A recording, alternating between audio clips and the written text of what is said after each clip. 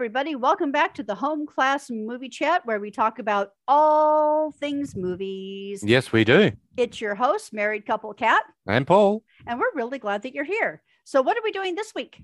Well, we're following on from the one we did last week. Last week we did The Shining. So this week we are following on with the 2019 sequel, Doctor Sleep. And this was a movie that I know, and this was a movie that I tried to stay so far away from because I'm a purist at heart. I don't like people trying to recapture lightning in the bottle or trying to do something that is just not going to work. But after watching all the trailers and thinking to myself, you know what, I might give this a go. I'm glad I did. Because this movie, glad we did. Yeah, because this movie is a standalone movie. It could stand on its own by itself. The storyline's great. The plot's really great.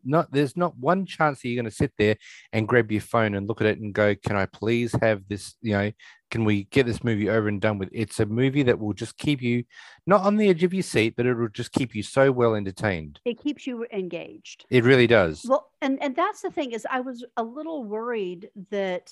Because The Shining wrapped up so well. Yeah. And I was really concerned with where they were going to try and take the story. Although myself, apparently, along with a ton of other people, and apparently people kept asking Stephen King, so what happened to Danny Torrance after he and his mom left the Overlook?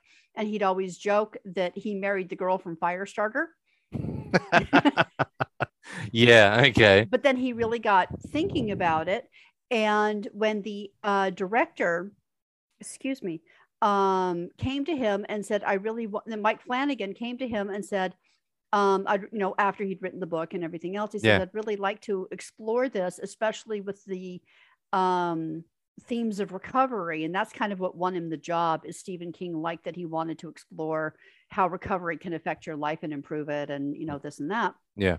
And apparently Mike Flanagan came into this project and said, okay, so I feel like my job is and they had to fight to get it made because Stephen King really didn't like the original Stanley Kubrick film.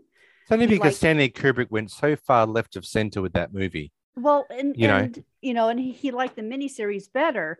But the problem is that most people know the Stanley Kubrick movie, not the miniseries. Yeah, I saw the miniseries. I just couldn't get it. Couldn't get into it. And it's like you just said, you're a purist. You love the movie. Yeah, I am. The Stanley Kubrick movie, the 1980 movie. And so Flanagan came at it and he said, okay, so and then you have the people who love the book. Yeah. Right. The book's amazing. And he said, so what I really want to do, you actually read it? Yes, I did. You read? I read from cover to cover. I know that's a hard concept of me reading a book, but yeah, it was something that really grabbed a hold of me because I was reading that one and I finished that and I went straight on to the Amityville Horror of Jay Anson. Yeah. So I read those two back to back. So, so he's like, okay, so I want to make the purists who love the movie happy, but I also want to keep the purists who love the book happy. Yeah. And so when the film came out, the people who loved The Shining, the film, loved it. The people who loved the book loved it. And so did Stephen King. Yeah, that's actually very, very good. Mike Flanagan pulled off the impossible. Yeah, well, because King always said that because he wrote the book. He said that just Stanley Kubrick just pulled it apart and pulled out things that didn't need to be pulled out. There was certain parts of the movie that really needed to be a little bit more expanded on, and he wouldn't do that. And I think when Stephen King saw the final cut, he's like, I just don't like this. I mean, years later, he and Kubrick have got like a simmering agreement that whenever he's asked about the Shining, he says, yeah, it's a good movie. That's as far as he'll go. Yeah. He will not give it any glowing comments or glowing recommendations. It's always, it's a good movie, but that is it. Because if you really said to Stephen King, I'm going to remove any possibility that you're going to get sued or any libel, whatever it is, what did you think about the movie The Shining? He'd probably sit there for an hour and a half ripping it apart. Okay, now we already covered that last week, so let's not go any farther down that rabbit hole. So before you saw Dr. Sleep, what did you think it was going to be like? it was really, really hard. It's really hard to explain what I thought it was going to be. I saw Ewan McGregor, and as much as I love him as Obi-Wan, much as I love him in other movies, I just didn't think he'd be able to pull this off. And also the fact is that they were doing something that just didn't seem to fit in with the original Shining. But as I said, when I sat down and I actually saw the trailer and I saw Ewan McGregor, and I could see that he was actually really coming into his own as an actor, and really, I thought he was actually going to be pretty good with it, and that they were trying to follow some sort of, follow on from The Shining. I gave it a go, but I didn't have high hopes for this movie. I really didn't. I thought this movie was going to really disappoint me, and I was going to sit there and go, "Wow, 2 hours of my life I can't ever get back again." But I'm glad I watched it, and I'm glad I not only watched it, but I went out and bought it just to make sure that I've got it. Yeah. It's not a movie that I'll revisit, every year, but every now and again I'll put it on. But it wouldn't be a yearly thing. It might be every couple of years I might see it. But I have to admit, I enjoyed rewatching The Shining last week. Well, that being said, I mean, we've got the original, and we've got we've got the original, plus we've also got the extended version of The Shining, and I think the extended version of The Shining gave you a bit of an idea of what the relationship was between Wendy and Jack, and how bad their relationships were. So this movie, when you see that once, and we'll get into it, when you start to see that Denny and Wendy are basically together as a unit, and what they're trying to overcome, you can see that it really does work. Now, I do have a nice piece of fun fact trivia for you. Go ahead. The movie The Shining, was the first movie that you and I ever went to see together in the theater. Was it? Yeah. Oh my God, that's right, because it was the extended version, and you'd never seen the extended. And you love this movie, and you asked me to go. I mean, we had just started dating. Yes. And you wanted me to go see it with you, and I said I don't like horror movies, and you went, "Oh, you have to see." I know. I mean, you need a horror person with you. That's why I do the other horror movie podcast, the Horror Crypt, because I've got a community of people that just love and adore horror movies. Yeah. But this being said, this is more a thriller. This is not really a horror movie. It really, and I didn't know that, so I took it on faith, and I trusted you. Yeah. And went to see it and fell in love with it. Yeah, because The Shining, in its essence, is not considered to be a horror movie. I mean, they say it's a horror movie, but in essence, The Shining is not horrifying. Right. It's a psychological thriller. Yeah. And it is horrifying in some ways, like the insanity trying to kill your family with an axe. That is a bit horrifying. Yeah. But and the whole thing with Dick Halloran in the lobby. But like I said, we did that last week. Yeah, but even this movie, there were some rather gory scenes and rather unsettling scenes. But this is more of a thriller than what it is a horror movie. And I have to admit, I love this movie. Yeah. And I adore Ewan McGregor. Yeah, and he is a good actor. Unlike you, I actually thought he had the chops and the depth to pull this off. Yeah, see, I was too much of watching him as I think that was my problem. I think I saw him more as Obi-Wan, and I'm like, I don't think this could work. Yeah. But seeing him in this movie, I'm like, he definitely is the one, and he's definitely the Danny Torrance. He really is. Yeah. So before we get started, we should certainly listen to the trailer of Dr. Sleep. Mm-hmm. So in saying that, I want everyone to sit back and relax, because here comes the trailer of Dr. Sleep.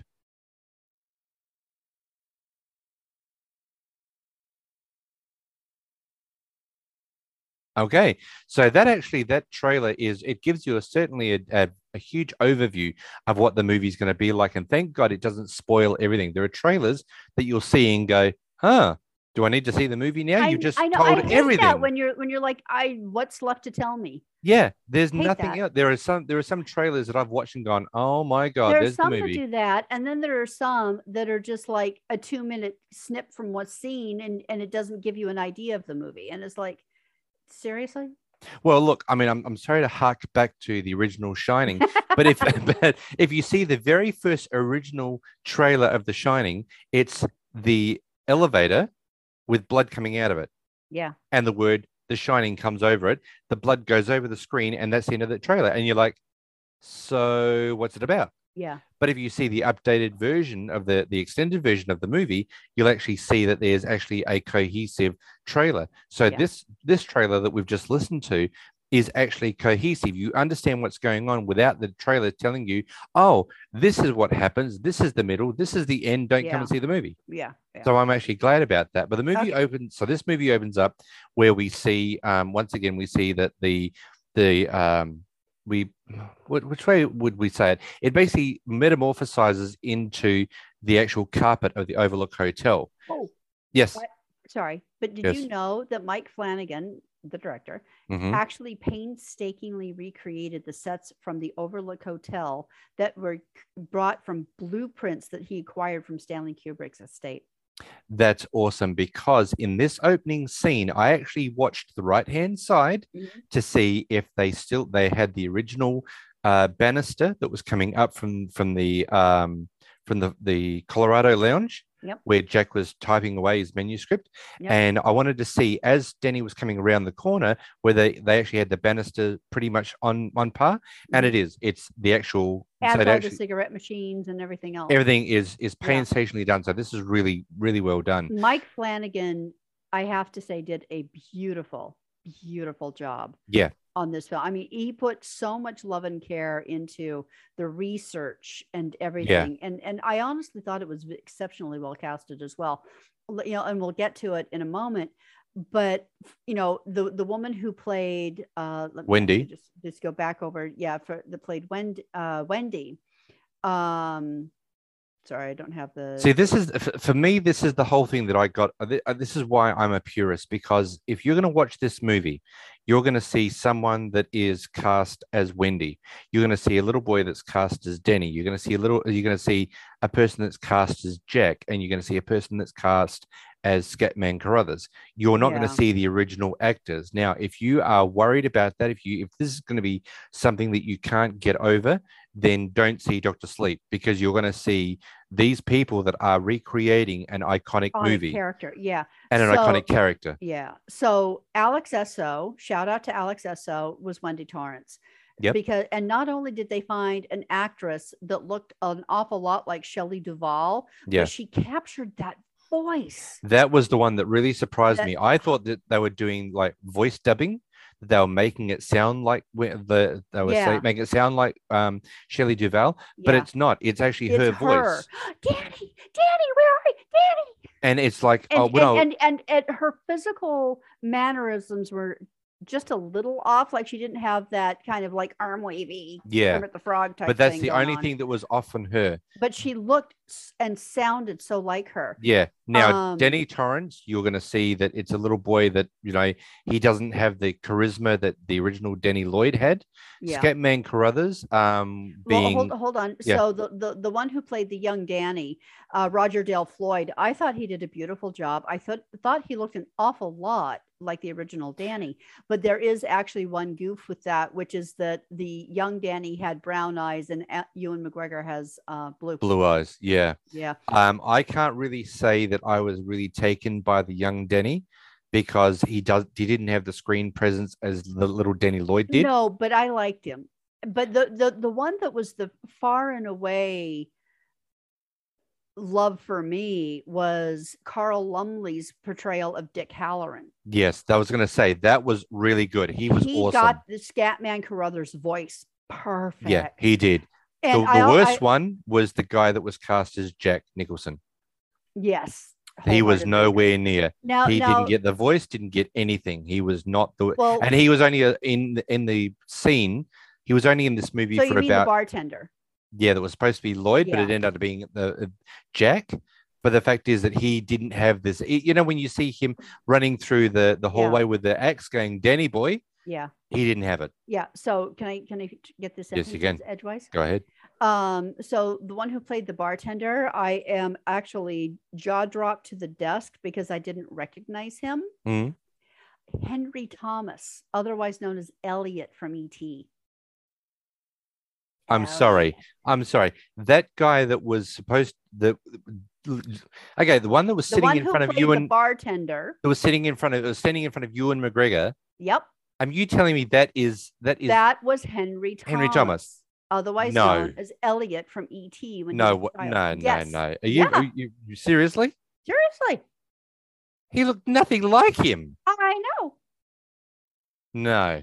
Yes, it That is is. the biggest surprise on the face of this planet. Yeah. If that is Henry Thomas, he Yeah. looked nothing like Henry It's Henry Thomas. Thomas. Yeah, Would you, I'll show it to you when we're would done he have here. a stroke or something? He didn't look anything like him. Honey, it's called makeup and acting. I hope so, because God, that was Yeah. probably the best makeup I've ever seen, because he just looked nothing like him. But yeah, I'll show it to you when we're done. Okay, fair enough. All right, so we've got this scene where we are following Denny riding his little three-wheeler big wheels through the hotel, trying to basically reprising the scene of him taking his trip around the first floor of the And when hotel. he saw the girls, the twins. No, this is before that. This is the opening scene where No, he's I riding thought in this opening scene he saw the Nope, twins. Oh, nope.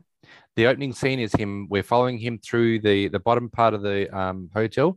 He rides up around the top of the part of the hotel, and he comes across room 237 on the left hand side. And he stops and he looks at room 237. He doesn't get off the three wheeler. He just looks, and Big wheel. the big wheels, and the door opens up.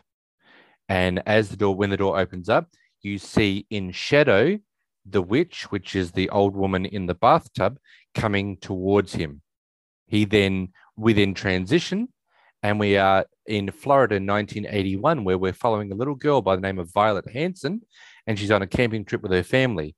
And one afternoon, she wanders into the woods. Basically, she's going to go and pick some flowers, and she finds a woman sitting alone at the lake. The woman at the lake introduces herself as Rose the Hat. Now, I thought Rebecca Ferguson was Australian, but she's not. She's actually Irish. So when you hear her Irish accent, she's Irish. But she is absolutely amazing. And to make sure that anyone doesn't think I'm cheating on my wife, she is absolutely stunning. But No, she is beautiful. she is. She really is a really gorgeous woman. She charms Violet with a magic trick. She's holding a flower, and she says to Violet, "Would you like the flower?" And so she goes over, and Violet, gets a hold of the flower, and she hears some noise at the back of her, on the side of her. And Violet looks over, and there's just this man standing there. And she goes, "Oh, don't worry about that person. That's just my friend. Would you like to see a magic trick?" And she takes off her hat, and she says, "There's nothing in my hat."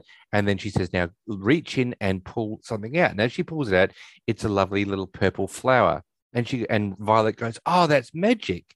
And then suddenly we hear some more noises, and now there are 5 other people that have joined that person standing there. Now, before you Yes. continue, Okay. I just want to insert a quick fun fact. Okay. That this scene of Rose the Hat exchanging flowers with the little girl, whose name we learn is Violet, by a riverbank is an homage to that iconic scene in Frankenstein where the little girl gives flowers to the monster sitting down by the river.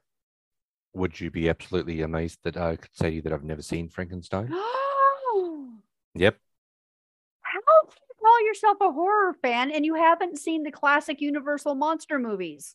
I've only ever seen Nosferatu. I've never seen Frankenstein. Frankenstein's never or Dracula, or the I've seen Mummy. no. I've seen Dracula. I've not seen the Mummy or Frankenstein. The original Universal one. Bela Lugosi. Yes. Yes. Okay. And I've seen the original Nosferatu, the silent film one. Yeah. But I've never seen Frankenstein, and I've never seen the Mummy, because those don't interest me. Frankenstein is one of the ultimate classics, and it is a beautiful film. Yeah, no, it's never introduced. Well, too bad you're going to watch it anyway. I thought you were going to say that. You have to. Yeah, okay. You have to watch that, and you promised me to watch West Side Story with me. That is completely irrelevant to this conversation. It doesn't matter how often we go off the rails. So anyway, Rose says, because Violet is now seeing other people standing there, and of course Rose is like, don't worry about them, you're missing the trick.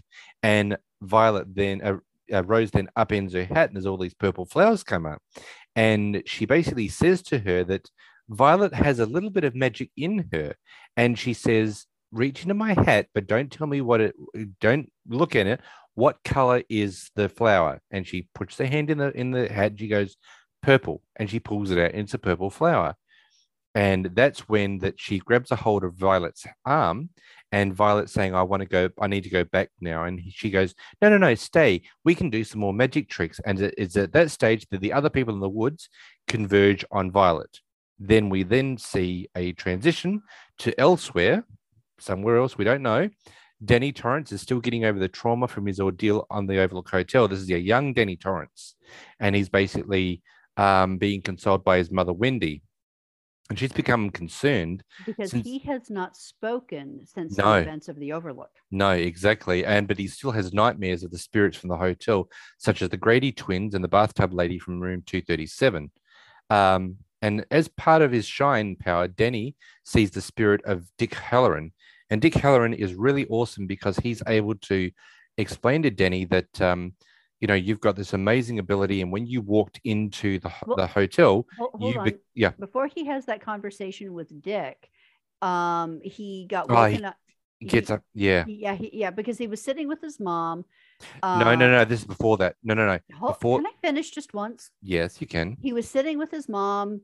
We find out that he still hasn't spoken. Oh, yes. Oh, no, you're right. He got up out of bed to go to the got out of bathroom. bed because he had to go to the bathroom, and he was just about to the bathroom, and he sees the old lady in the tub, and he gets this terrified look, and he doesn't know what to do, and he ends up peeing himself. He And closed the door.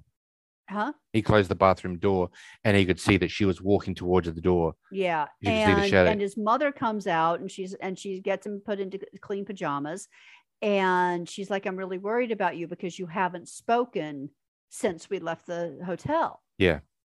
And then later we see him sitting on a bench looking at the ocean, talking to Dick Halloran. Yeah.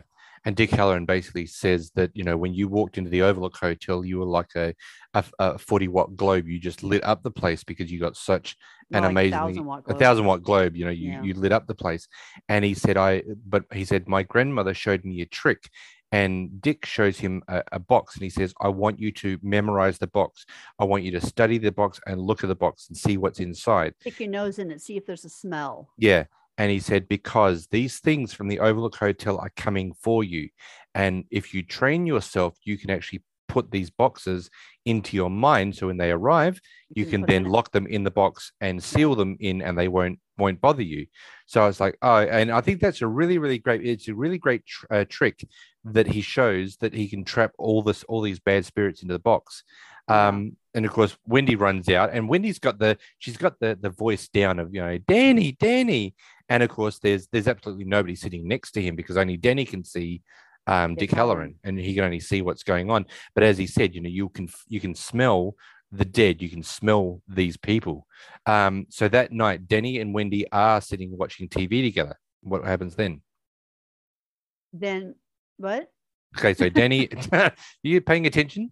Danny and Wendy are sitting next to each other, and Danny right. suddenly, Danny, you can see him smell something. Yeah. And then he gets up and he goes to the hallway where the bathroom is, and he can see the old lady in the tub wanting to come after him again.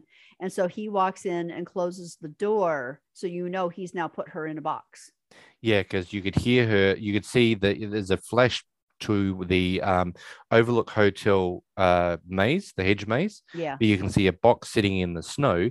The box unlocks and opens up, and then you hear the scream of the old lady. Yeah. And then suddenly the box closes and locks. Yeah. So we go, okay, he's got her. So this is, and he basically returns to his mother, and she basically says, Doc, are you okay? And he goes, I'm okay, Mum. So basically he's now started talking because Dick was the only one that could really get through to him to say, this is what you need to start doing, Doc. You need to start trapping these things because they're just going to keep coming after you. And with now you've got some sort of defense mechanism that can help you win against these things. And later, and we'll get to this in a moment, but later when he is up in New Hampshire, Dick Halloran comes back to him and he says, have you seen any of them? And he's like, not for years. Yeah. He says the last one that I trapped was the guy that had the glass with the cut down his middle of his face saying, lovely party. Yeah. That was the last one that he actually was able to trap. Yeah. So he said that guy. But we basically jumped from that scene. We jumped to 2011, where Dan lives in New Jersey and he's an alcoholic. He is a bad alcoholic. He is in really bad shape. Yeah, he is really bad. He gets into a violent bar fight where he knocks a man unconscious and later hooks up with a woman from the same bar. Of course, he wakes up in the morning and finds the woman's child. Who's like a year-old baby. Yeah, this is really bad. Danny wakes up, and we'll just say he wakes up out of a drunken night's sleep with this woman. Yeah, the woman's laying there. She's passed out in the bed, which was gross. So but he gets up, goes to take he gets his wallet, realizes she's cleaned out all of his money. He goes and he takes the money out of hers and then sees the kid, puts the kid on the bed with a little bag of Cheetos. But no, before that, and Dick Halloran turns shows up and says, "You can leave her the money." Yeah, you well, could she actually took mine. Yeah, you could really leave her the money, Doc. It's like, yeah, but and he said to Dick, well, she probably bought the Coke with my money anyway. Yeah. And then when we see the little boy come out, I mean, he's got a full diaper, and Dan puts the child in the bed with the mother who's passed out, with a little bag of something to eat, and then just leaves. And it's like, okay, yeah. I wonder if that's going to come back, which it does. Well, it does. And it's really actually interesting because what happens is he, sees the death flies. Yeah. Okay. And then a vision of her and the child. And she said, we'll get to that. Yeah. We'll get to that. But interesting, the death flies are taken directly from the novel and explained later in the film. They may be symbolically linked to the flies that are released by John Coffey whenever he cures a person from disease in The Green Mile, which was another Stephen King book. Oh, really? Yeah. Okay. So that's actually a shout out to The Green Mile. Oh. Yeah. So basically then we've transitioned from this scene into Long Island, where we find a teenager named Andy, and she meets an older man who found her on a website. Rose and her right-hand man, Crow Daddy, which is this guy that Rose follows, with, are watching from a distance. And Andy, basically, they're just sitting there, and Rose goes, okay, well, unless there's something really exciting that happens, why am I sitting here watching this? And he goes, no, just watch what she's going to do. So, this girl, Andy, is just sitting there, and this older man's, sits next to her, and he says, oh, you're a lot younger than I thought. And she said, yeah, you're a lot older than I thought. And so she puts her head on his shoulder. Now, we're kind of guessing that he's there to hook up with her for sex. Yeah. And that's when she says, she's able to manipulate others to do what she says. And basically she says to him, aren't you sleepy? Sleep. And she goes, and he goes to sleep. And she steals the money from his wallet, and then basically gets a knife and cuts 2 holes in his cheek. And she says, you'll be able to tell your wife about the missing money because you were possibly robbed by someone. But how are you going to explain these 2 snake-like bite marks on your cheek? And every time from now on, every time you look in the mirror, you'll think of that time that you were bitten by a snake, and you will say out loud, I like little girls. Yes. And of course and Rose just sits there, and she is so impressed. So oh, now that is, yeah, that's a person we need. We haven't had a pusher for ages, and this is what she is. She's a pusher.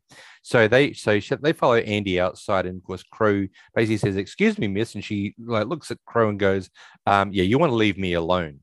And he just stops dead, And then of course, then Rose comes over and grabs a hold of Andy's arms. And she goes, well, hello there. And of course, this is when Andy goes, you want to let go of me? And she goes, oh, I don't think so. No, I don't. Yeah, no, I don't. You can't push me. Now, silly little fun fact for this part of the film. In the novel, when Andy's leaving the theater, it's showing Raiders of the Lost Ark, which was in 1981. Mm-hmm. But in the film, the theater is showing Casablanca, which is Mike Flanagan's favorite movie. That's right, because they were watching that, weren't they? Yeah. Well, that's a good idea. That's a pretty good one. I like that one. That's actually really good. Yeah. So Rose and the Crow take her to their hideout, where Rose tells Andy that she has special powers that work in the favor of their cult, which is called the True Nought.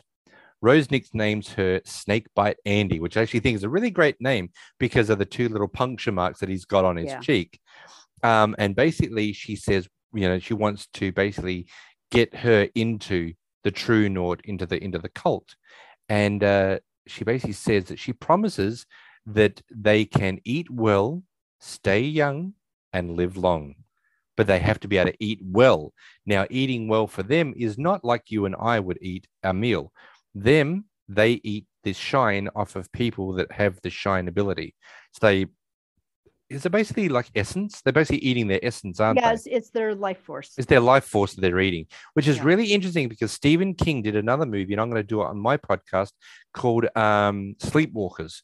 And sleepwalkers basically eat the essence out of people. It doesn't matter who they are; they eat the essence. So this is possibly an homage to Stephen King's book Sleepwalkers Yeah. in this movie.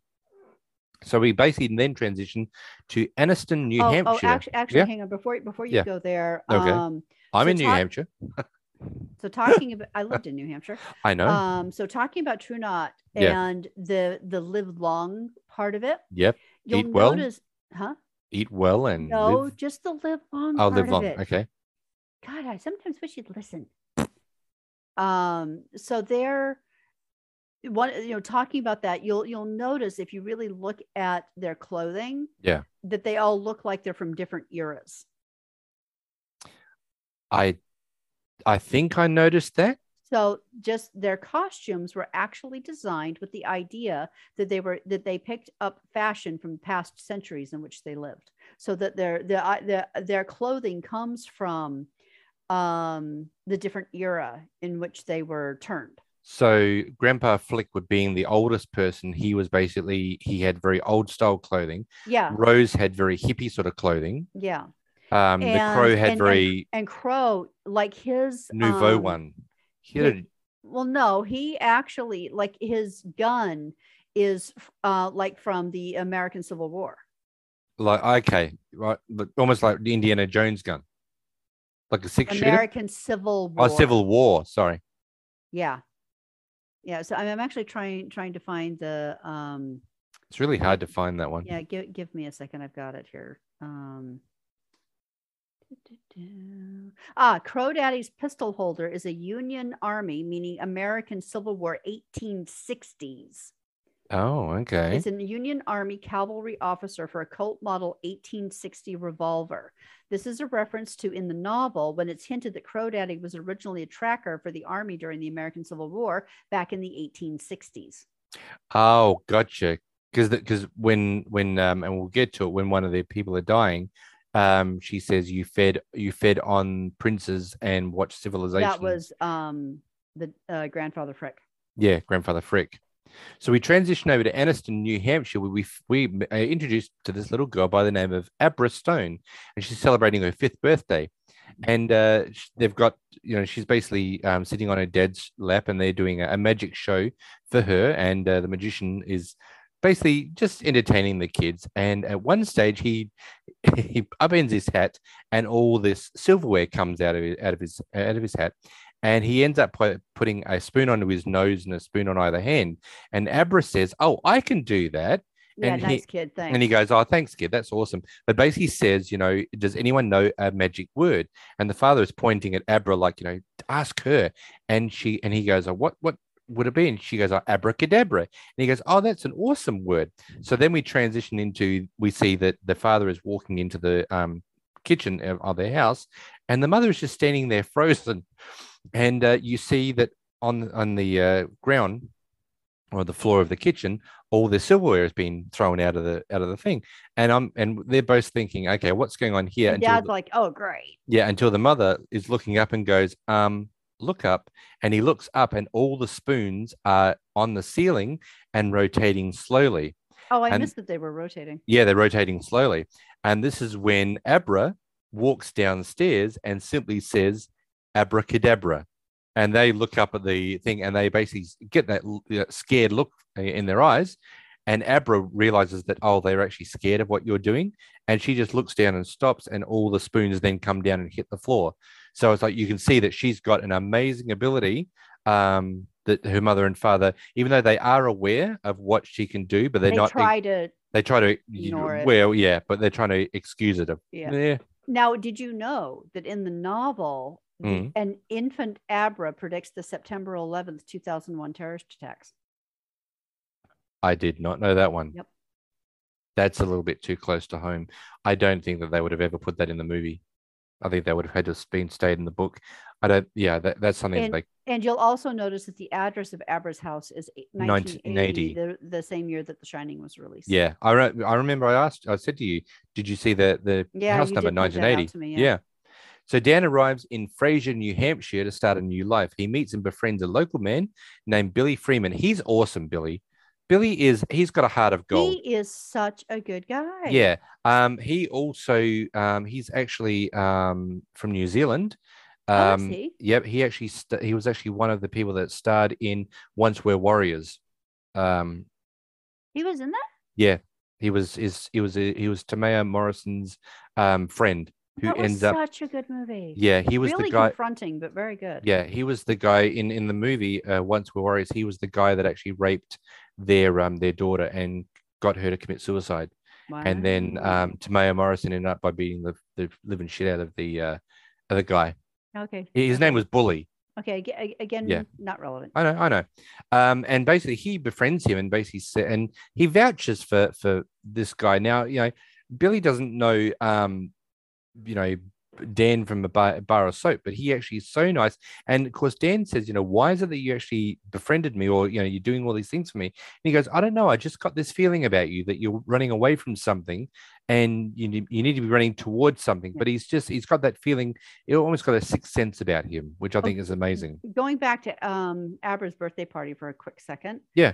Stephen King didn't actually intend for Abra's name to stem from abracadabra. It was kind of a happy accident. Yeah, but I think it was actually quite good. No, it was great, but he totally didn't see that coming. Yeah, I like her name, Abra. So Billy ends up by finding a place for Dan to stay, and Billy vouches for him to the landlord. And I think that was, and how much was it? Was it like $180 a month that they was paying for a loft apartment? It was like $85 a week, which came out to like $360 a month. Yeah, it was a beautiful apartment. That's amazing. Yeah. So I wouldn't mind that as a little studio apartment. It was awesome. That was really nice. So that night, Rose brings Andy out to the beach for a ceremony, and we are going to be introduced to the rest of the True Noughts and basically lead them in a ceremony to bring Andy into the group. The elder True Nought member, Grandpa Flick, leads the ceremony, and Rose pulls out a canister containing the shine of violet. Now, this is really upsetting because when Rose pops the canister open, you can hear the scream of poor little Violet. And so we are obviously understanding that she's been killed, and her shine and the only way that it can go into these canisters is that Rose usually is the one that sucks up the shine as it's coming out of a person and then blows it into the canister. So basically it's the thing where Andy actually has to absorb. So once the shine is released, Rose sucks some up and then blows it into Andy's mouth. Basically, she dies. Yeah. She ends up by. It's like a vampire. You die, you drink the blood of a vampire, you're reborn again as a vampire. Yeah. So basically, you're being turned into these True Noughts. Yeah. Now, what's interesting is Rebecca Ferguson, who played Rose the Hat, said in a 2019 interview that horror in general is not one of her favorite movie genres. She is a huge fan of the novels by Stephen King. She said, I don't see why we wouldn't want to make films out of everything he writes. It's just so adaptable. It's so understandable. It's relatable. And the imagery is like, you don't really have to make scene images anymore. You just have the book. When you read it, it's like watching a movie. Yeah. I love books like that. And then she also added that she doesn't like violence directed toward children in films, but she happily made an exception for this particular film.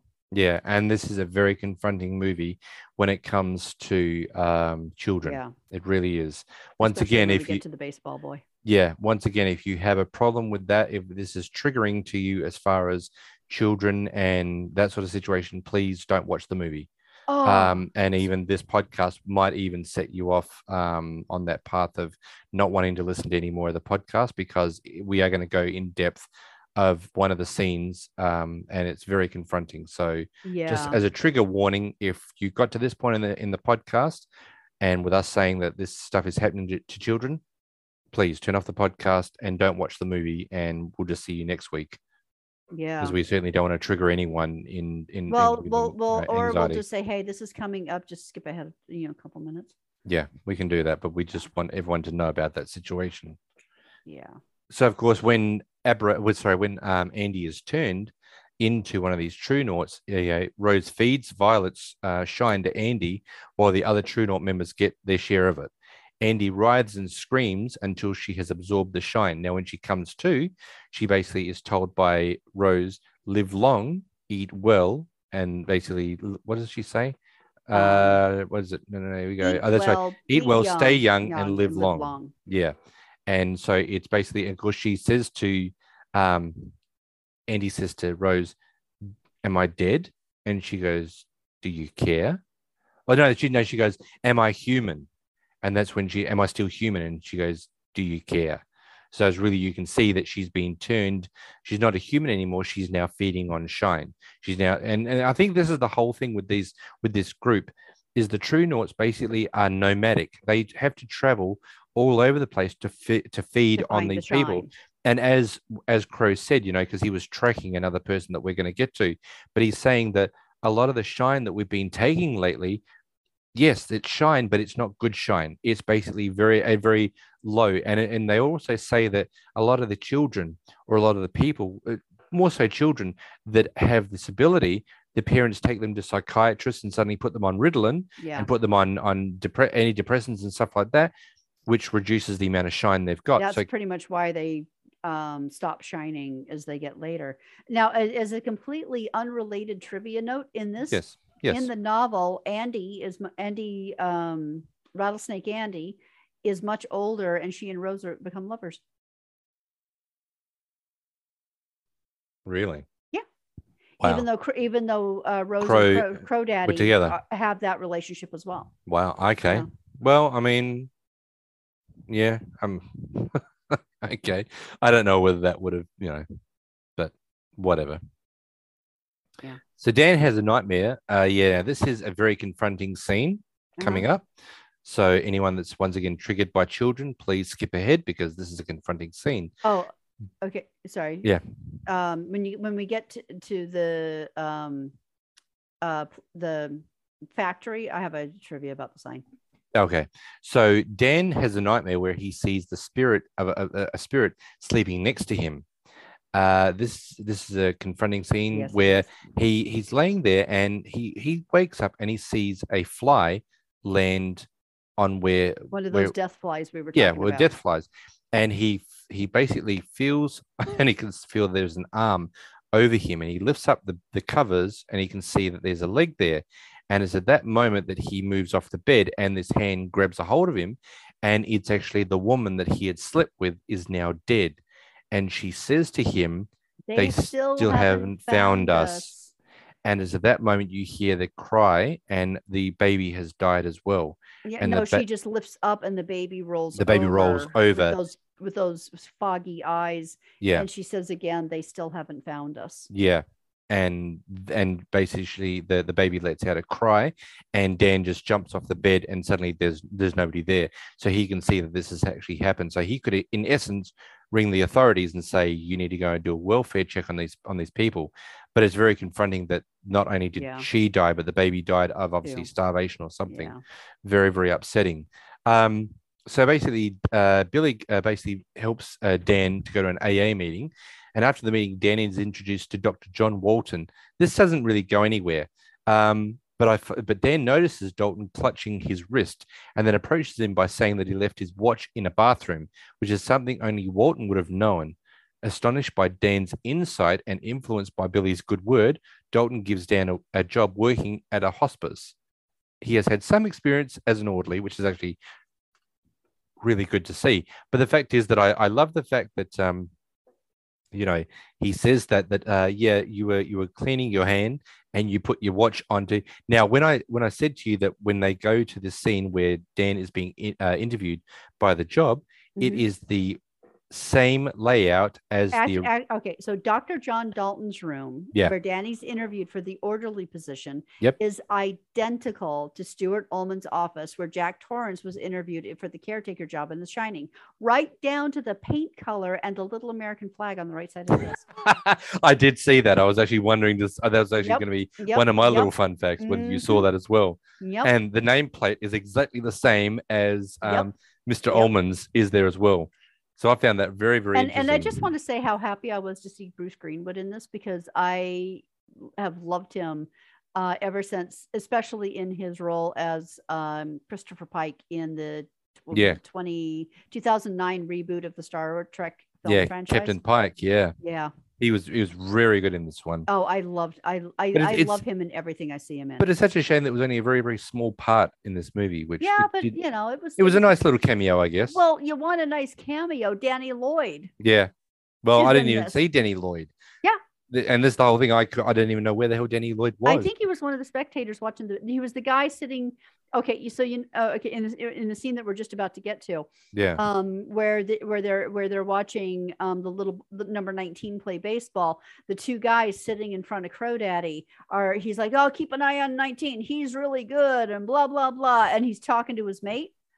You think the guy The that never mate said is anything is Danny Danny Lloyd. Lloyd? Yeah, because Danny Lloyd did not act in anything since The Shining. Yeah. But when Mike Flanagan contacted him about this, he's like, "Oh yeah. I just want to be part of it." That'd be awesome. Yeah, so he That gave was him a really good. non-speaking role, That's good. or actually, I think he did say one little thing. Okay, I didn't But even hear yeah, him. or Yeah. he may have even been the guy who said, watch this kid. Yeah. But yeah, So Danny Lloyd. no, so now we've got Dan, and he's now working in a hospice. And during one night shift, Danny is mopping the floor when he notices the hospice's cat Azzy go Mhm. into a room of an elderly man. The man knows that whenever Azzy goes into someone's room and sits Somebody's on going their to bed, die. it's because Azzy knows that person is going to die. Now, before we move on from Yeah. this section, I want to finish it, but I have a bunch of stuff to talk about the cat. Okay. Do you want to speak No, about let's the cat do the now? scene, and then Okay. I'll talk. Cool. So the man appears frightened at first until Dan reassures him telepathically that dying is just like going to sleep. And comforted, the man nicknames Dan Dr. Sleep, which is because he says, I'm not a doctor. Would you like me to get you something? And he goes, no, Doc, you're supposed to be exactly where you're supposed to be. And he just keeps telling him, Doc. And then he says, Yeah. I'm worried that when I go, there's going to be nothing there. And he goes, it's just like going to sleep.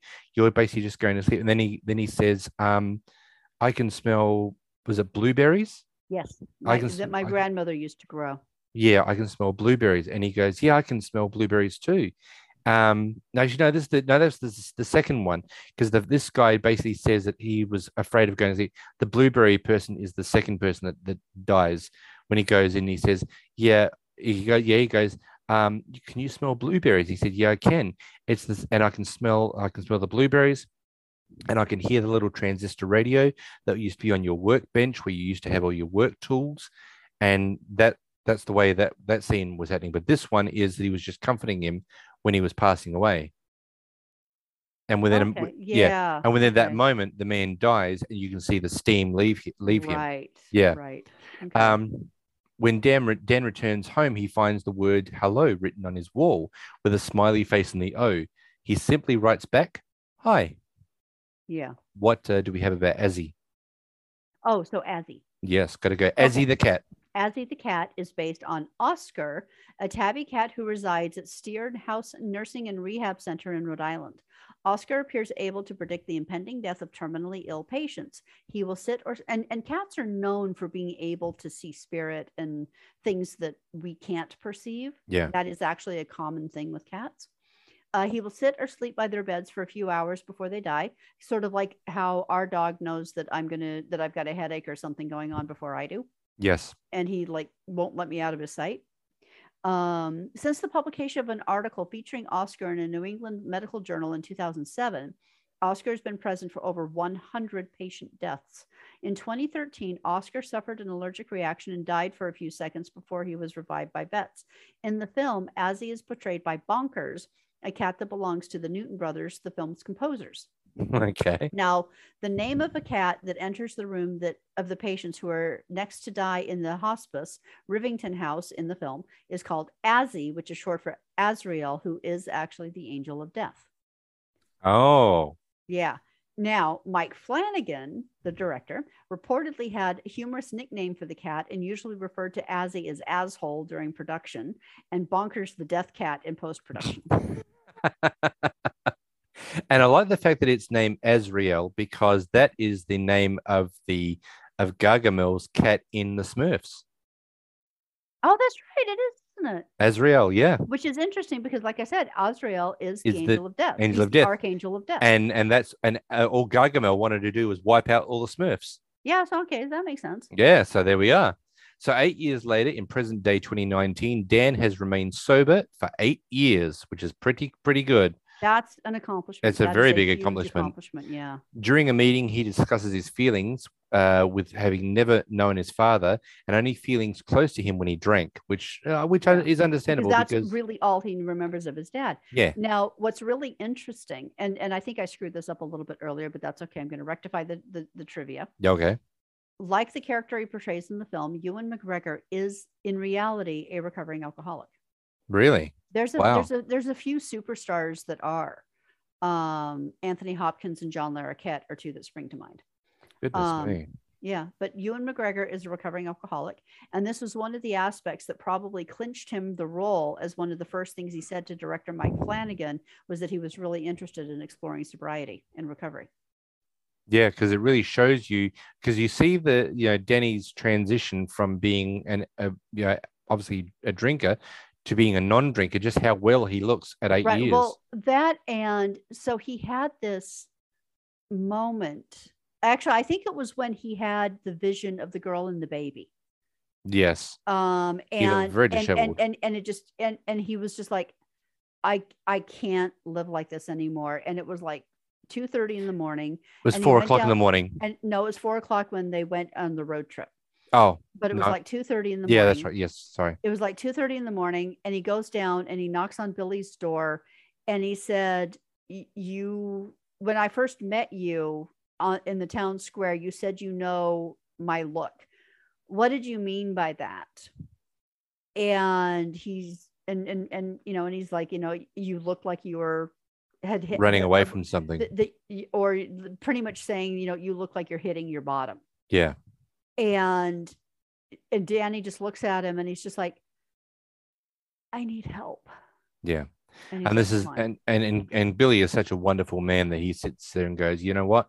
Screw sleep, I can help you. Yeah. And that's how he gets to AA. Yeah. So then we see 8 years later and he's remained alcohol free for 8 years. But as he said, the only way that he could ever feel close to his father is that, with drinking. And he only ever knew his father because he could smell the alcohol around the apartment. Yeah. Which is definitely understandable because Jack was a very big drinker. Yeah. It made him realize that his father fought the same battle he did, but Dan has chosen to come out better. Well, and that's the thing is when they went to the Overlook, Jack, his father, had been sober for 5 months. He was still sober for the first month that they were there. But as we discussed in The Shining, he was doing it for the wrong reasons. He was doing it because Wendy was hounding him to stop drinking and everything else. So he was, in essence, he was a drunk, just without the alcohol. He was a dry drunk. Yeah, you told me about that one. So he still wasn't in any kind of genuine recovery. Yeah. And he did not have any desire to genuinely change. Yeah. So it became, but because, and Danny is showing that because he was committed to his recovery and he wanted to be a better man, it's making a huge difference. And he was talking about how, he'd been coming up on this anniversary, thinking about how his father had stood in these same rooms and wanted to be there for his mom and for him, but it just didn't work. Yeah. And how grateful he is to have achieved 8 years. And I can certainly appreciate that because my father being an alcoholic, my mother once said, God rest her soul, but she said that my father quit drinking for a year and it was the best year of her life. Yeah. Yeah. Because she didn't have to worry. She didn't have to worry about going out, that he was going to get drunk or that he was going to get belligerent or he's going to, create a drama. So she said that was the best year of her life. Of their marriage, And so I understand that, I saw my father very many occasions drunk and not being able to communicate with him. Yeah. And, it's a very big thing. Yeah. So the True North hasn't had a good feed in a while, relying mostly on leftovers from kids with shines that aren't very powerful. Dan also continues to work as an orderly and tends to patients that are about to die. Now, as we were saying, that there was a gentleman that was going to pass away, as he was laying on his bed, and he says, can you smell blueberries? And Dan goes, yeah, I can smell blueberries. It's the same that your mother used to cook, and that I can hear the little transistor radio you used to have on your workbench. Yeah. Oh yeah. Yeah, and when you were working, then he passes away, and then we then transition over to it goes to another scene where Dan is just basically sitting on the desk, and as he goes into a room, and he's like, no, no, you're off your game on this one, as there's nobody in that room, and he then opens up the before he goes into the room, however. Oh yes. Yes, I think I've gone a little bit ahead of myself. Let's come back to that one. Okay. Sorry, we've gone a little bit too far. So we go back to the True Noughts, that they haven't had a very good feed at all, and we find that Crow is tracking down a young boy, a baseball player named Bradley Trevor, whose shine helps him out during games. And this is the scene that you were saying. Yeah. Oh, yeah. Yeah. So the guys that are watching, they're like, it's almost like he can read the pitcher's mind. He hits the ball every time. Yeah, and he does. So the True Nought follows him home, and Andy makes him get into their van. And it's really interesting because, the van pulls up and the guy goes, number 19. Yeah, you were really great out there. Do you want to ride home? I can give you a lift. And he's like, no, it's okay. It's pretty close. Then you see the door open up, and there's Andy, who is the pusher that can make people do what they want. And she goes, come on, sweetie, we're friends. And he goes, we're friends. And she goes, she says, we can take you home. And he goes, oh, you can take me home. And of course, we now know that number 19, this boy Bradley, has now been abducted by the True Nought. So they take him to a secluded area where they pin him down. Okay, now that secluded area, I did have a trivia about that. Yeah, I'm just going to say before we get to this part, that this is very confronting. This is a very confronting scene. So if you don't want to know about it, skip ahead 5 minutes. Yeah. So the company on the sign, Lamerick Industries, is a reference to the Dark Tower book series, also by Stephen King. That corporation is owned by some of the villains of those stories. Really? Yeah. Wow. Okay. And the actor who plays Diesel Doug, the guy in the dark sunglasses, is James Flanagan, director Mike Flanagan's younger brother. No way. Yeah. That's awesome. Nothing like putting your brother into a scene. That's brilliant. Yeah. Just ask Opie about that. Ron Howard. Ron Howard is always his brother is in everything he does. That's the only way that guy's actually maintained a solid career in Hollywood. Whenever Ron, no, I mean he's good. Whenever Ron is going to be doing a movie, I'm sure he gets a phone call. He's like, "Yes, honey, I'm working again." Oh, but going back to the cats really quickly, because of the 8-year time jump, Azzy is actually played by 2 different cats, one young and one old, and apparently neither of them were very good at staying still. There's a reason why they say that when something is hard, that it's like trying to herd cats. Yeah, well, that would definitely be. Yeah, I definitely agree on that one. Yeah. So we're going to go to a very confronting scene now. So they take this little boy to a secluded area. They pin him down, and he's screaming out that he wants to go home. And we see that Rose comes up upon him, and she basically says that screaming purifies the steam even more. The part that really got me was when the little boy looks at Bradley, I think his name was, looks at her and he says, are you going to hurt me? And she looks at him and she says, yes, very much. Yeah. And it was that just like, is so confronting. Yeah. So they brutally murder him, feasting on his dying screams. And he is, every time that she stabs him, he lets out some steam. So she starts off by cutting into his flesh on his ankle, and he screams, he lets out. Then she basically works her way from the ankle all the way up his thigh to his stomach, to the point where they are literally, once he is completely, as they say, drained, she actually gets Crow to hold the canister over, and she actually pushes on his little body as the steam keeps coming out, and then she sucks that out and puts it into the canister. Abra, and then they shallow bury him. It's so upsetting. Abra senses the murder and begins screaming in her home, crying to her parents that the boy who has been killed Rose is able to sense Abra's presence there as well, referring to her as a looker. Yeah. At this time, Dan has an explosion in his bedroom because on his wall, the previous tenant had not painted over, had basically had a wall It was that you could actually chalkboard paint. It was chalkboard paint. Yeah, so you could write it. So writing backwards and forwards to Abra, hello, hi, whatever, there's an explosion and it basically blows Dan out of the bed. And Dan looks in the mirror and sees in reverse red rum written on the wall. Just and exactly the way that he wrote it on the bathroom door at the Overlook Hotel apartment. Yeah. He then looks directly at the wall and it says murder.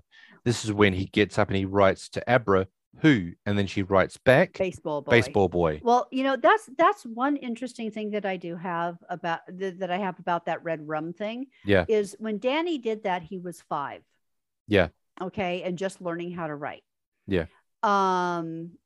The having it show up on the chalkboard exactly the same way that he wrote it at 5 years old when she is 13, she wouldn't be writing backward letters like that.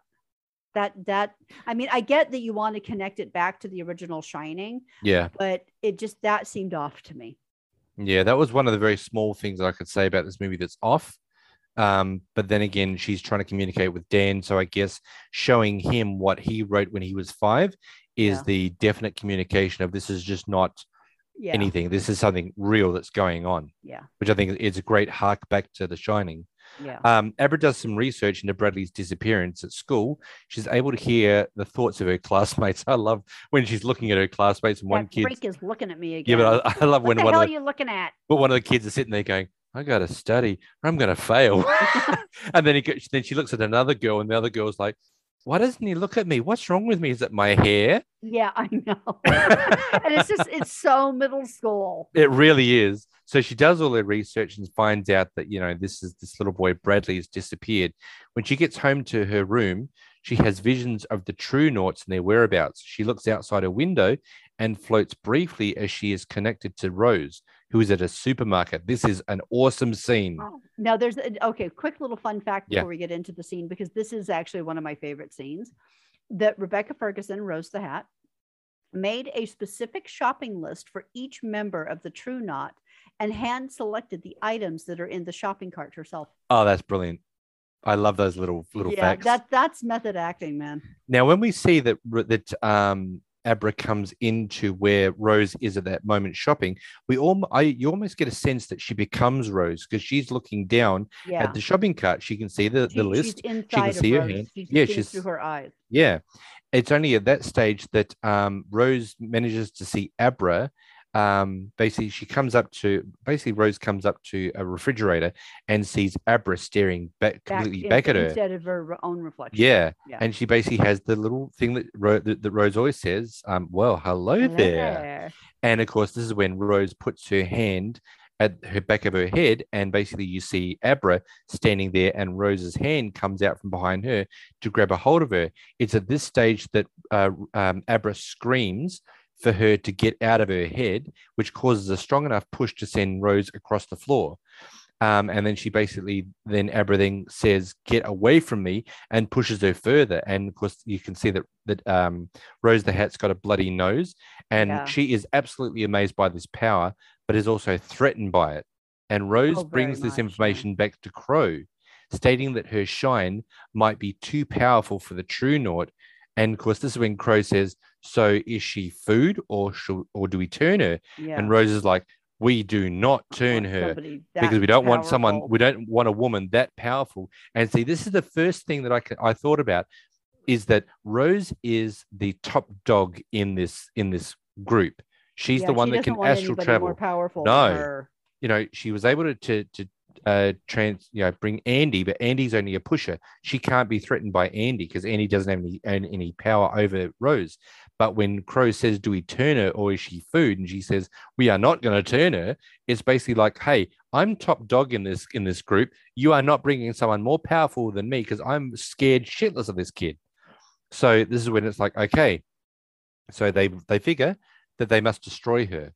So Dan and Abra eventually find each other, and it's basically because Abra is dropped off to school and then decides to wag it from school and go on a school bus to where Dan is working in the little center part of town, and he's leaving to, I don't know what he was going to do, and he hears in his head, "Hi."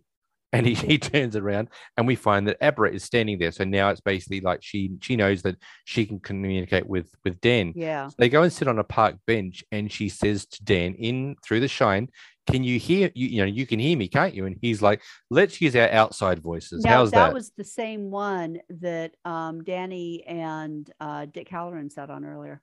Yes. That no. Dan and Danny sat on the one near the beach. They're not near the beach. No, They're in. there was a different time that when Dick Halloran came to him. No, never mind. Yeah. No. Yeah, never mind. No, you're okay. So basically, when they discussing. Okay. Yeah. Yeah.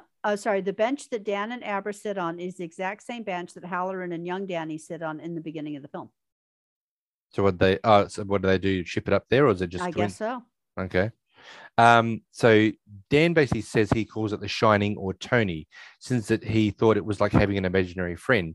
Abra through Dan thought Dan was her imaginary friend, and she goes, "But you're not. You're real, aren't you?" And he's like, "Yeah, I am real." And basically says, "Listen, she tells him about the true noughts, and he warns her against using her shine in any way that could attract their attention, because he's like, you've got this ability and they will find you. So basically, shut up. Don't say anything. Don't bring them out into the open. Don't provoke them." And Yeah. she's like, "Yeah, but this is what happened. This little boy is being killed, and I want to basically draw them out." And he's like, "Don't provoke these people. They are way more powerful than you are, and they will feed on you, and they want to try and find you." And so she's already got an idea that they are actually hunting for her right now. Now, So before that, he's just like, in this day and age, a man sitting here talking to a 13-year-old girl is not really a good idea. And she says, "That's okay. I'll just say that you're my uncle." Uncle Dan. Because her mother is her Which mother I is did white, not her know. father is black. Yeah. Now, what's interesting though is that in the novel, it's revealed that Danny actually is Abra's uncle. Jack Torrance once had an affair with her grandmother. Yeah, that's one of the rabbit holes that you dive down into and find 700 more rabbit holes. I know, but I just thought that was really Yeah, interesting. that he is really good. Uncle Dan. Yeah, but it's very, very. There are so many little rabbit holes in both these movies, which I love, because these movies really make you really think about the movie itself, which is I love these things. So at night while working, Dan follows Azzy into a bedroom where there was nobody supposed to be there. Yeah. Where he re-encounters Dick for the first time. Well, since actually, his childhood. no. All he sees is a dark shade. Is a dark shadow. So he goes to open one of the boxes, and you Dick's hear, like, "Whoa, Doc! Whoa, Doc!" And it's like, "Oh, Dick, how are you?" And he goes, "Yeah." And that's when he says, "Oh, have you seen anyone from the Overlook?" And he goes, "Oh, not for a long time, except for the guy that says, 'Lovely part here.'" And he said he locked his ass in the box. That was the last one, but that was like, years ago. 10 years ago. And Dick is like, "Oh, okay," because I can't tell how long it's been, because time runs differently where he is. Yeah. And basically, and he says to him, "This is going to be the last time I come to talk to you." Yeah, but this is basically, he warns Dan about the true noughts and what they really do. And he also urges him to protect Abra, since they share a connection. And Dick also lets Dan know that this will be the last time he sees him. But he also says before he goes that the true nought have discovered Abra. Yeah. They want her. She is, because he said, she is way more powerful than you are. And she burns a lot brighter than you do. So they really want her big time. So basically, it's now up to Dan to then be basically Abra's protector and to help her through the situation that she's going to go through. Right. Well, what was interesting too is that when we see Abra's bedroom, above her bed, there's a balloon animal and a large letter A that are arranged to spell Ka, K-A. This is a reference to the Dark Tower book series, in which Ka means fate or destiny. And when Dick was talking to young Danny down at the beach in Florida, he was saying how it's all Ka. Really? I didn't know that one. Yeah. Oh, you missed that one. I missed that one. Yeah. Hey, I got one that you didn't. Fantastic. I didn't know that one. Yeah. God. So that night, Rose meditates and manages to get into Abra's head while she's asleep. She finds what looks like filing cabinets and tries to dig through them. Now, but before we get into that, though, okay, the way that she hones in on her is really interesting, where she's like, first she's above the city, then we're kind of, all right, now we're in this part of town, and you just see her kind of coming in, down, down, down, down, down. It's like astral projection. It's It astral is, and traveling. then she's on the floor, or on the barefoot on the ground, and then she's standing in front of the house, and then she jumps up and sideways and down through, like through the window. But one of the things that I did notice is that they use a heartbeat sound Yeah. during different parts of this film. And it is actually an homage back to the original Shining of 1980. Throughout Doctor Sleep, they use this heartbeat sound in moments of tension.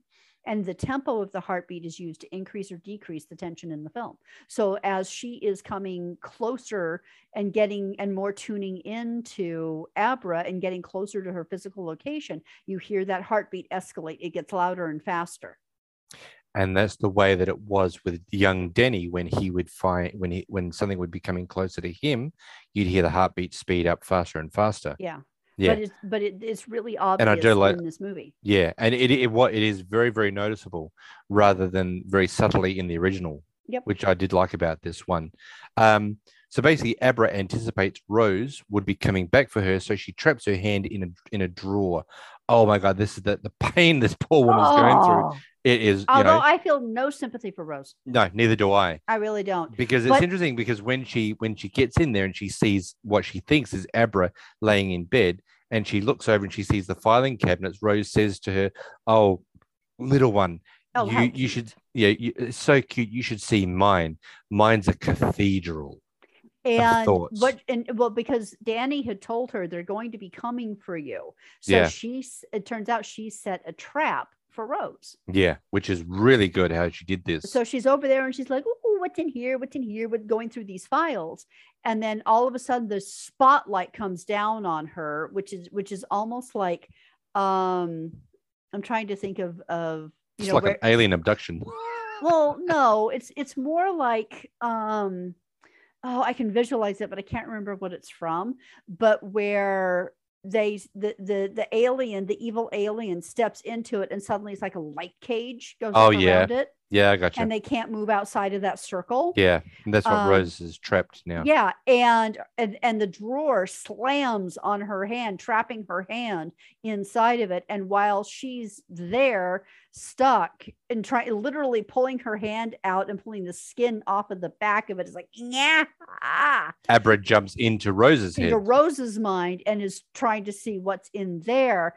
And so Rose finally gets her hand out. She goes to try and walk away. Her feet are stuck to the floor. So it's almost like pulling the skin off of the bottom of her feet. Each time she tries to move her foot, she removes more skin because she's so locked down. And then finally she breaks the thing and jumps back out and goes and slams back into her body and rolls off the top of the trailer and slams on the ground. Yeah. I mean, you're just like, ow. Yeah, because she reports to the others that Abra had set a trap for her, and it is now clear that she has to be killed. Crow then informs Rose that Grandpa Flick is cycling, too weakened to keep going. He convulses until he decays, and the cult absorbs his steam, which I thought, I didn't think they were going to go and absorb his steam. But this is when she basically says that, you fed on princes, you saw civilizations, the birth of civilization to the new world. Yeah, you sailed across to the new world. So he's the oldest person in this thing. But it's interesting when going back a little bit, when Rose basically says that this trap happened, Crow says, what does she know? And she goes, I don't know what she know. And she was in my head. Yeah. So when she says, and until now, I would have said that was impossible. Yeah. But because Abra is so powerful, she could do this. Well, when she first, when they were in the grocery store, and she's like, she pushed me out as if I were nothing. Yeah. And it's like, you can tell she's like, I've never met anyone as powerful as me, and she's more powerful than me. Yeah. And it's like, okay, and this is why we have to get rid of her, because someone that powerful in the True North could take over the True North. Yeah. If she was going to be in that situation. So Abra makes contact with Dan again and asks for his help to find Bradley's body, since she can locate the cult if she touches the baseball boy's glove. Right. And it's because one of the guys was playing with it before they put him in the where they ground. buried him. And Abra does say, listen, we need to do this because that way his mother and father can have closure.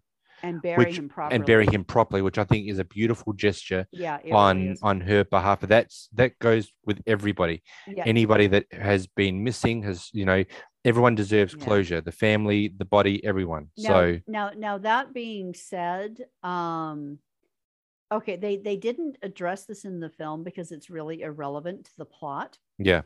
But I want to know how, so did Danny and Billy, after the scene that we talked about, did they call the police and tell them where to find this body?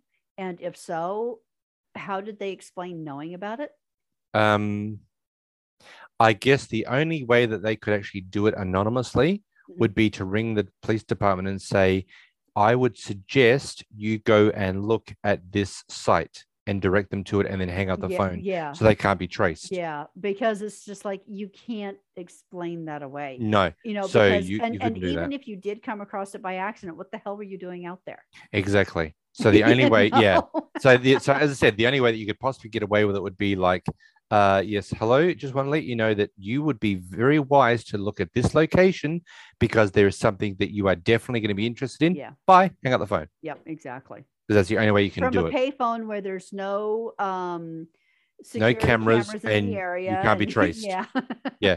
And I think that's the way they would probably do it. Yeah. So with Billy's help, Dan is guided by Abra to the site where the boy's body is buried. Dan and Billy dig the body up, horrified and physically repulsed at the discovery. Yeah. They take the glove back to Abra's house, but Dave has learned. I will say that whole hunting story was way too long. Yeah, but they were trying to explain. I understand. Because when Dan says, do you smell that? More succinctly. Yeah, but when he says, can you smell that? And he goes, I haven't. Then Billy goes, I smelt this before and I've never hunted a day in my life since. Yeah. Because of this situation. I was hunting. I wounded it. I found it 3 days later. It smelled just like this. I've never hunted again. End of story. It didn't have to be 3.5 minutes. But I guess it was just establishing this part of the story. I understand that, but in my opinion, that was one of the weakest directorial moments. They really should have edited that better. Yeah. After explaining everything to Dave, which is the father of Abra, and revealing their powers to him, Abra manages to track the cult and deduces their destination, that they are on their way. They're coming for Abra. Yeah, they are. So Dan and Billy go into the woods to bait the cult using Abra, who appears from her kitchen. And I thought this was really good. When you see Abra sitting on a picnic table, and Snakebite Ellie, Snakebite Andy comes over and says, you're very sleepy. And she goes, and she starts to fall asleep, and you can see that she's got a syringe behind her back and sticks it into Abra's neck, and then suddenly she basically giggles, and then she looks, and it's just a stuffed teddy bear. It's a stuffed a stuffed bunny sitting there. And this is when one of the guys yells out, "Oh, parlor tricks!" And it's like, oh, okay, but we know that we're baiting these guys, which is really awesome. Dan and Billy hide and begin shooting at the cult members, and Rose feels the pain of each of them are being killed off one by one. Yeah. Billy shoots. Now, this is one of the distressing scenes. So angry. I'm happy for you to take this one. Okay. So another confronting one. So they wound Snakebite Andy. And as she's running back to their trailer, she makes it inside. They end up getting everybody else. So it's just Dan and Billy and Snakebite Andy. And she comes out and she has a gun, and she manages to tell Danny that he's feeling sleepy, and she's just about to blow his brains out when Abra screams in his mind, "Wake up!" And he wakes up just in time. And Billy has now come back up behind Snakebite Andy and shoots her, giving her a fatal shot, but she's not quite there yet. She's cycling and starting to go. And she looks at Billy and she's like, "Kill yourself," and just laughs because he ends up blowing his own brains out with a shotgun. Yeah. That is so upsetting. And that broke my heart so much because he was such a good man. Yeah, he's a really great guy. And when Dan looks over and because everyone else is dead and everyone else is gone, and Andy Yeah. cycles and disappears, and all you've left with is poor old Billy laying there dead with a Yeah. gunshot wound through And his head. It's then like, Danny's like, wait a minute, there's one missing. Where's the crow? And then we cut back. that was Abra. Abra comes out from behind one of the trees and says, there was one more. The crow. Where is the crow? Where's the crow? And then you suddenly cuts to the house and you see him injecting the actual Abra in her home with something to knock her out. Yeah, yeah. But we also see as he's carrying Abra out, her father killed. Her father's being killed. Yeah. Which is so very sad moment. Very, very sad moment on that one. And it shows you just how ruthless and unfeeling and psychotic these people are. Yeah. So Dan returns home and is able to link his mind to Abra and briefly possesses her. So it's interesting because she starts to come to, and the crow's like, I had to dose you again because you're very, very powerful. But and don't worry, you can't contact anybody because it's going to be a while before that shine comes back online. Yeah, because she says, Dan, and of course, this is when the crow goes, don't even think about it. You are not that powerful. You can't connect with him. Yeah. And it's, of course, at this stage when Dan ends up by being able to connect with Abra and says, have they dosed you with something? Hold on. Before that, he has gone back to Abra's house. And he sees that she's gone. She sees that her father is dead, and he's feeling the guilt of having brought that into the house. Yeah. He sees the bottle of whiskey. That's right. Yeah. That's half drunk by her father, and grabs that and takes it back up to his apartment. He walks in. You can tell he's deeply grieving. He's frustrated. He's scared. He doesn't have anybody left anymore. Dick's not there. Billy's not there. He's all by himself. And he goes to take a drink and he decides against it. Then he goes to do it again. And then he throws the bottle and smashes it and takes away all chance of that. He's like, no, I'm not going to turn into my father. I've got to find Abra. And he sits there and he's like, help me, Tony, help me. And then he goes to write on the chalkboard and he's like, no, I can do this. If I'm going to do this, I'm going to do this. And he sits down and he projects himself to where Abra is. And they have a little conversation. He's like, did they dose you with something? And she's like, yeah. And he's like, okay. I'm going to try something. I want to try something. And he takes over Abra. And he sits up. I love this conversation that he says to the crow. And Dabra sits up. Dabra sits up. And the crow's like, oh, you're awake again. I'll have to dose you again at the next rest stop. And what did Danny say to him? Oh, I haven't felt this hungover in years. I feel hungover. I haven't felt this hungover in years. And he goes, oh, who might you be? who are you, friend? And he goes, I'm the guy that killed all your friends. Yeah. Which I have to admit, I love that line. And they were talking backwards and forwards. And this is when he says to the crow, you're very you've made this really easy. You've made it very, very easy on me. And you're so, what does he say? You got pardon me, I've got a croak in my throat. He basically says, you've made this so easy. And he's like, well, what do you mean? And he says, you're not wearing your seatbelt. Oh, yeah, that's right. And that's when he does a giant push. And he turns the vehicle. He turns the wheel and he runs it right straight into a tree. And he's ejected through the windshield. And so Crow Daddy goes flying through the windshield and is starting to cycle, and it's taking a couple minutes for him to die. And Abra gets, I don't know if it's Abra's alone at this point or if Danny's still there, but she walks over and looks at him. She says, I really hope that hurts. Oh, yeah, no, that was, Abra gets out of the van and walks over to him. Yeah. And I love it, the fact that when he does say that you've made it very easy, it's almost like he said, you're very cocky about this because only you would be so cocky that you wouldn't wear your seatbelt. And I thought that was really awesome. Yeah, there was one moment when Grandpa Frick was dying that Snakebite Andy went to Rose and she says, I thought you said we were immortal. And she says, no, I never promised you that, love. Yeah. I told you. Eat well. Stay young. Live long. long. Yeah. But I love the fact that now, because now all it was that Dan, projected himself into Abra. Now Abra's by herself. So now she's walking along a country road, and we suddenly see Rose standing in front of her and says, "What have you done, you bitch?" And Abra basically looks at her and goes, "I was the one that killed Crow," and walks basically straight through Rose. And Rose, immediately you see Rose wake up or open her eyes, and she goes, "She has to die. That's it." Yep. So Dan drives up and locates Abra. They drive off to make their last stand in the now rundown and condemned Overlook Hotel. Now, I love this fact because they go up through she makes a phone call to her mother, and because the police are there, they've discovered the body of her father, and the mother says, "You okay?" And she's like, "I love you. I'm fine," and drops the phone out the window. No, she turns to Dan before she calls her mom, and she says, "When this is over, you'll call my mother and tell her that I'm okay, and that we're okay." And she's like, "Yes, absolutely." And then she calls the mom and says, "I love you," and throws the phone out the window. That's actually one of the goofs on the film. Yeah. Is that when she throws it out the car, it sounds like it just dropped onto the floor next to her as opposed to bouncing down the road. Yeah, well, I guess it's hard to do that on a sound stage to make it sound Yeah, I know, but it's not like you couldn't take a car out and an old cell phone that you don't need anyway and just drop it out the window and record it. Yeah, okay, I guess.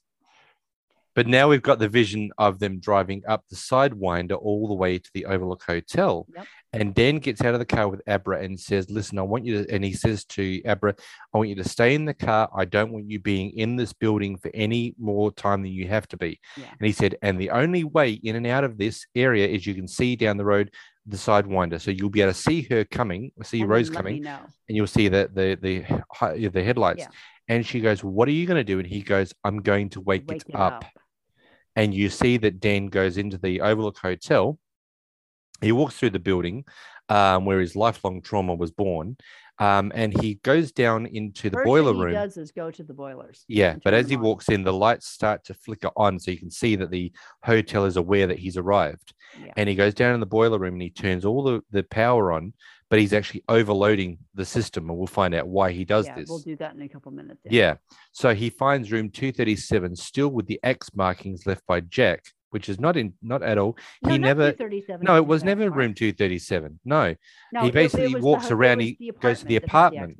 Yeah, and he sees the apartment door where the first X went through, and then he goes in and he finds the red rum written on the door and the slice through the door. We actually get to see a little flashback of that scene where Wendy's in the bathroom, but of course it's a different. Yeah, but I love the fact that they re-recorded that with the new actor, so there was that consistency. Yeah, I did like that. But they also, by the time Jack stuck his head through that door, there was more than just that one pane bit missing, so they didn't match up the door. Saying. But at least it still had the red rum on it, which when they kept replacing the door, because Jack Nicholson was actually a firefighter at one point, so he knew how to take down a door, and they went through a ton of doors before they finally got that take. Yeah, and they kept forgetting on the subsequent doors to put the red rum on it.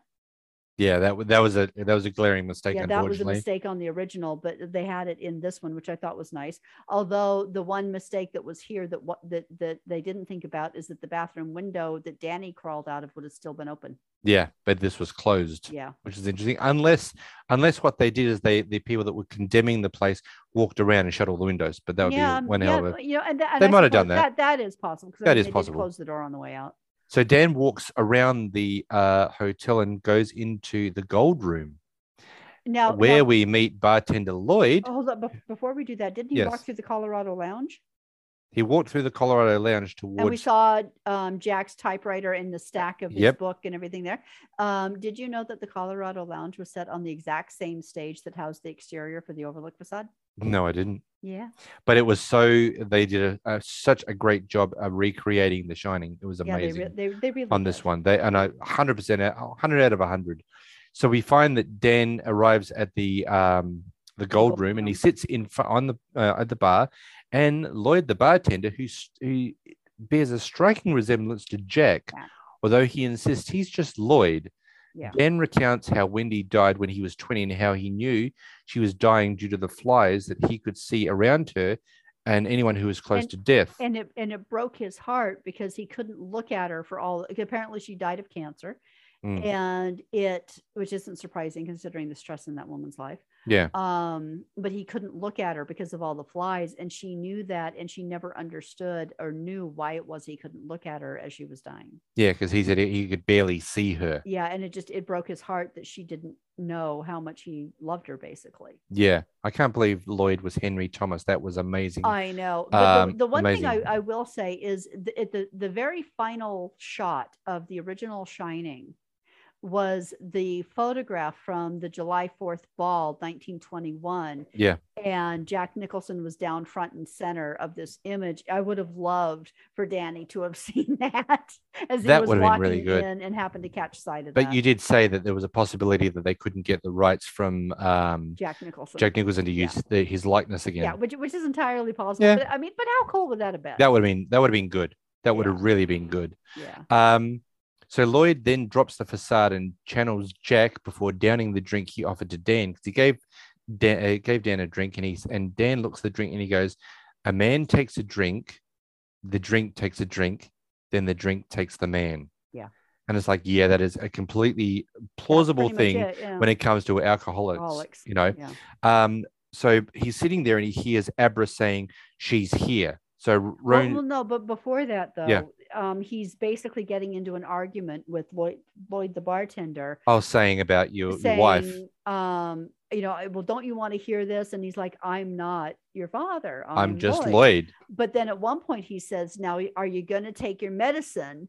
Which is a phrase that was often repeated when Jack Torrance threatens Danny in the novel. Yeah, it was. Yeah. Which is, it's one of those little things. If you didn't read the book, it wouldn't have mattered, but it's just one of the things that he says.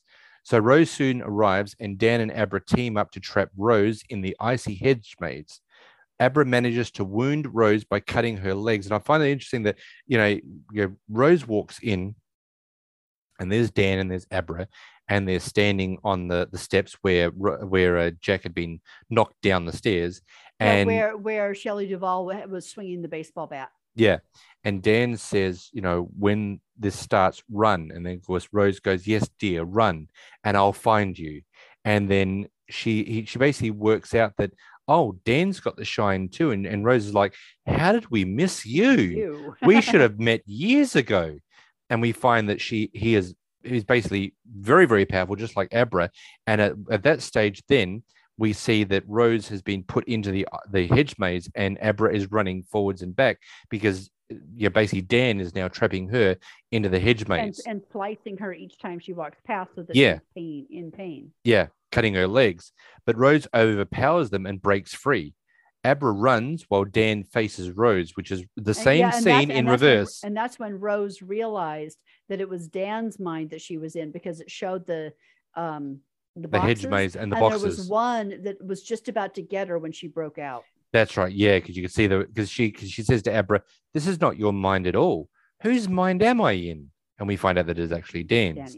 But we could see that there was the box coming up. It's like, okay. She gets into his mind and sees all the fear and the trauma that he endured at the hotel, which allows her to start absorbing his shine. Rose then sees the boxes of the Overlook spirits and thinks that they contain more power, but Dan instead unleashes them against Rose. Right. The Grady twins, Bathtub Lady, which is basically the witch, and other spirits surround Rose and consume her shine, destroying her for good. Yep. But they soon turn their attention to Dan and possess him. This is what I was saying, that Dan couldn't put him back in the box that quickly, so they possessed him immediately. Yeah, because they immediately grabbed a hold of him. So he finds Abra, but she's able to be. She basically runs away, and she actually goes into room 237. I remember saying to you, that is not the room you're supposed to go into. Room 237 is not a safe room. Yeah, but she goes in and she sees that there is the witch coming out of the bathtub again. And it's like, God's sakes, this woman. So then we see that Dan comes into the room, and he is now possessed with I don't know whether it was just a spirit or whether it was Jack, but he was possessed by someone. Yeah. And but he did look a bit like his dad. So we will go with, it was the hotel, giving him the vision of his father, because he's coming after him with the same limp and everything like his dad did. Yeah. Put the microphone a little bit closer to you because you're a bit too far away. Sorry. So then we see that he goes to, because he's got the axe, he goes to axe Abra in the head, and of course he stops. But before that, she says, you're not Dan. I don't know who you are, but Dan made a stop before he got to this point. He made a stop at the boiler room, and you could see the whatever the spirit goes, oh shit. Yeah. This is when Abra and for just a moment, Danny regains control of his body and everything. And you can tell because of the cloudy eye disappears. Yeah, disappears on one side of his face. And he talks to Abra and he's like, okay, you need to get out of here. And she's like, I'm not leaving without you. And he's like, I will be right behind you, but somebody has to close the door behind us. Yeah. And she's like, okay. And he's like, just go out front. And of course, we're sitting here thinking, well, if anything happens to him, how's she going to get out of here? She's 13. She can't drive a car. Yeah, but a lot of 13s can do strange things and driving a car. On snow-covered roads on the mountain at night. But we realize in the next scene what actually happens and how she'd get down from the mountain. But he convinces her to go. And then the hotel takes over again. So she runs and he starts to follow. Yeah. And he's running through the hotel. And of course, he goes back down to the boiler room. So he basically gets down to the boiler room. He's standing in the boiler room trying to figure out what do I do? And then, of course, we see that the boiler room overheats, starts exploding. There's fire everywhere. And the Overlook finally goes up in flames while Abra's watching outside. Yes. But we see that when Dan is standing there, we go back into the boiler room and it becomes young Danny standing in front of his mother. Yeah, his mum. And the flames get more and more intense. And this is when Abra is saying, come on, Dan, come out. And of course, we all wanted him to come back out. We did. We see from the Sidewinder, we see a whole lot of fire trucks coming up there. So now we know how she gets home. Yeah. So basically, then we see in the next scene, Abra's sitting on her bed saying the hotel went up. It purified everything. And we've realized sometime later that Abra continues to communicate with Dan's spirit. And Dan's like, I'm so sorry to put you through that, but someone had to stay behind and I needed to do that to close the door. When her mother asks about it, she first denies anything, saying that, I wasn't talking to anyone. And then she goes, actually, I was talking to Dan as well as I was talking to my dad, and that we don't stop. We continue on. We don't, and Dad's okay and Dan's okay. I promise. So Lucy appears to be okay with Abra's powers. And before they go to watch TV together, you can see Abra smelling something and she turns to the bathroom. And as she turns to the bathroom, you see the bathroom shower curtain pulls back. There's the bathtub lady waiting for her. But Abra is already one step ahead of her and she walks in. She closes the door behind her. Just like Danny did. Like Danny did. When he told him how to use the boxes. Yep. And so that is Dan's taught her how to do that. Yeah. And that is the end of the movie. Okay. Can I do a couple of quick fun facts? You can certainly do a couple of fun facts before we wrap up this podcast. Okay. So Ewan McGregor, who played Danny. Yep. Is roughly the same age, less than 2 years older than Danny Lloyd, who played the Danny Torrance in the original Shining in 1980. Yep. He's also 5 years older than Jack Nicholson was when they made the original film. Wow. Yeah. That's saying something. Now, Ewan McGregor admitted he doesn't really like horror, so he never watched The Shining until he started acting and then felt he could no longer ignore its classic status. It is one of those things where you cannot ignore The Shining. You can't live your life without seeing it. Well, I did until I met you. But it came around. It did. It got there. And now I've seen it, 3 times? Oh, more than that. 7 times? No, not that many. Oh, come on. We've seen it quite a lot. 3, maybe 4 times. Okay, I'm going to go 5. Now, final bit of trivia, and I absolutely love this one. Yes. Dan Stevens, who is probably best known as Matthew Crawley in Downton Abbey and the Beast in the live-action Beauty and the Beast, with the gal who played Hermione Granger. Yeah. Chris Evans, Captain America. Yep. Matt Smith, Doctor Who. Yeah. And Jeremy Renner, Hawkeye of the Avengers. were also considered and met with the director for the role of Danny Torrance. Oh my God. Yeah, they would have been not too bad. I would say Smith.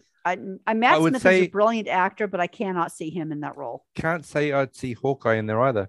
I could see Jeremy Renner a lot sooner than I could Matt Smith. You couldn't see Chris Evans? I don't think I could see Chris Evans, and I don't really know Dan Stevens well enough. I think Chris Evans would have been okay with it. Yeah, but I can't see Chris Hawkeye. Evans, maybe. Jeremy Renner, I could definitely see, but definitely not Matt Smith. So Ewan McGregor was obviously the one who ended up being cast, and he had Stephen King's blessing for the role. That's awesome because, Stephen King did not like, as we know, The Shining. Yeah. So in a 0 to 5 movie reels, 0 being how the hell do I get the last 2 hours of my life back, to 5 it was a perfect movie and I'd watch it all over again. Which one would we give it? I'd say maybe 4.25.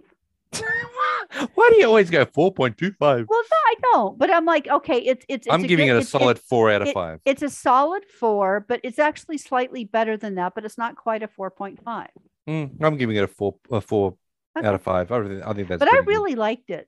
I did. I really liked this movie, and I'm thoroughly glad that we actually got a chance to do this one. Yeah. Because as I said, I avoided this one like the plague. I don't know why I avoided it, but I avoided it because I just thought it was just not going to be any good. But I am so glad that I was proven wrong, and it's the testament to a very good movie that you can have someone sitting there going, I would never want to watch it, but then they come around to it and go, you know what? I was glad I watched it. So it's like I wasn't sure I was really into it, and then you showed me the trailer, and I'm like, that actually looks like it could be interesting. Yeah. And I wasn't sure about this whole true knot thing because I'm like, I don't really quite understand it. But once you saw how they fit into the world, it's like, oh, that actually makes total sense. I think that was the reason that I actually was against it to begin with, is because it was trying to recapture obviously The Shining, but it was also when I saw the True Noughts, I'm like, they're like vampires, and that's ridiculous. Yeah, and what are you doing? Made it work, but they did. So I'm very, very glad that I got to see this movie, and I'm glad that we actually ended up by doing it for the podcast. Me too. So in saying that, we've got nothing else to say except to finish off this podcast. I guess, because you've done all your fun facts and we've done everything else, so we're pretty much done. So save me a seat and some popcorn, and we'll see you at the movies.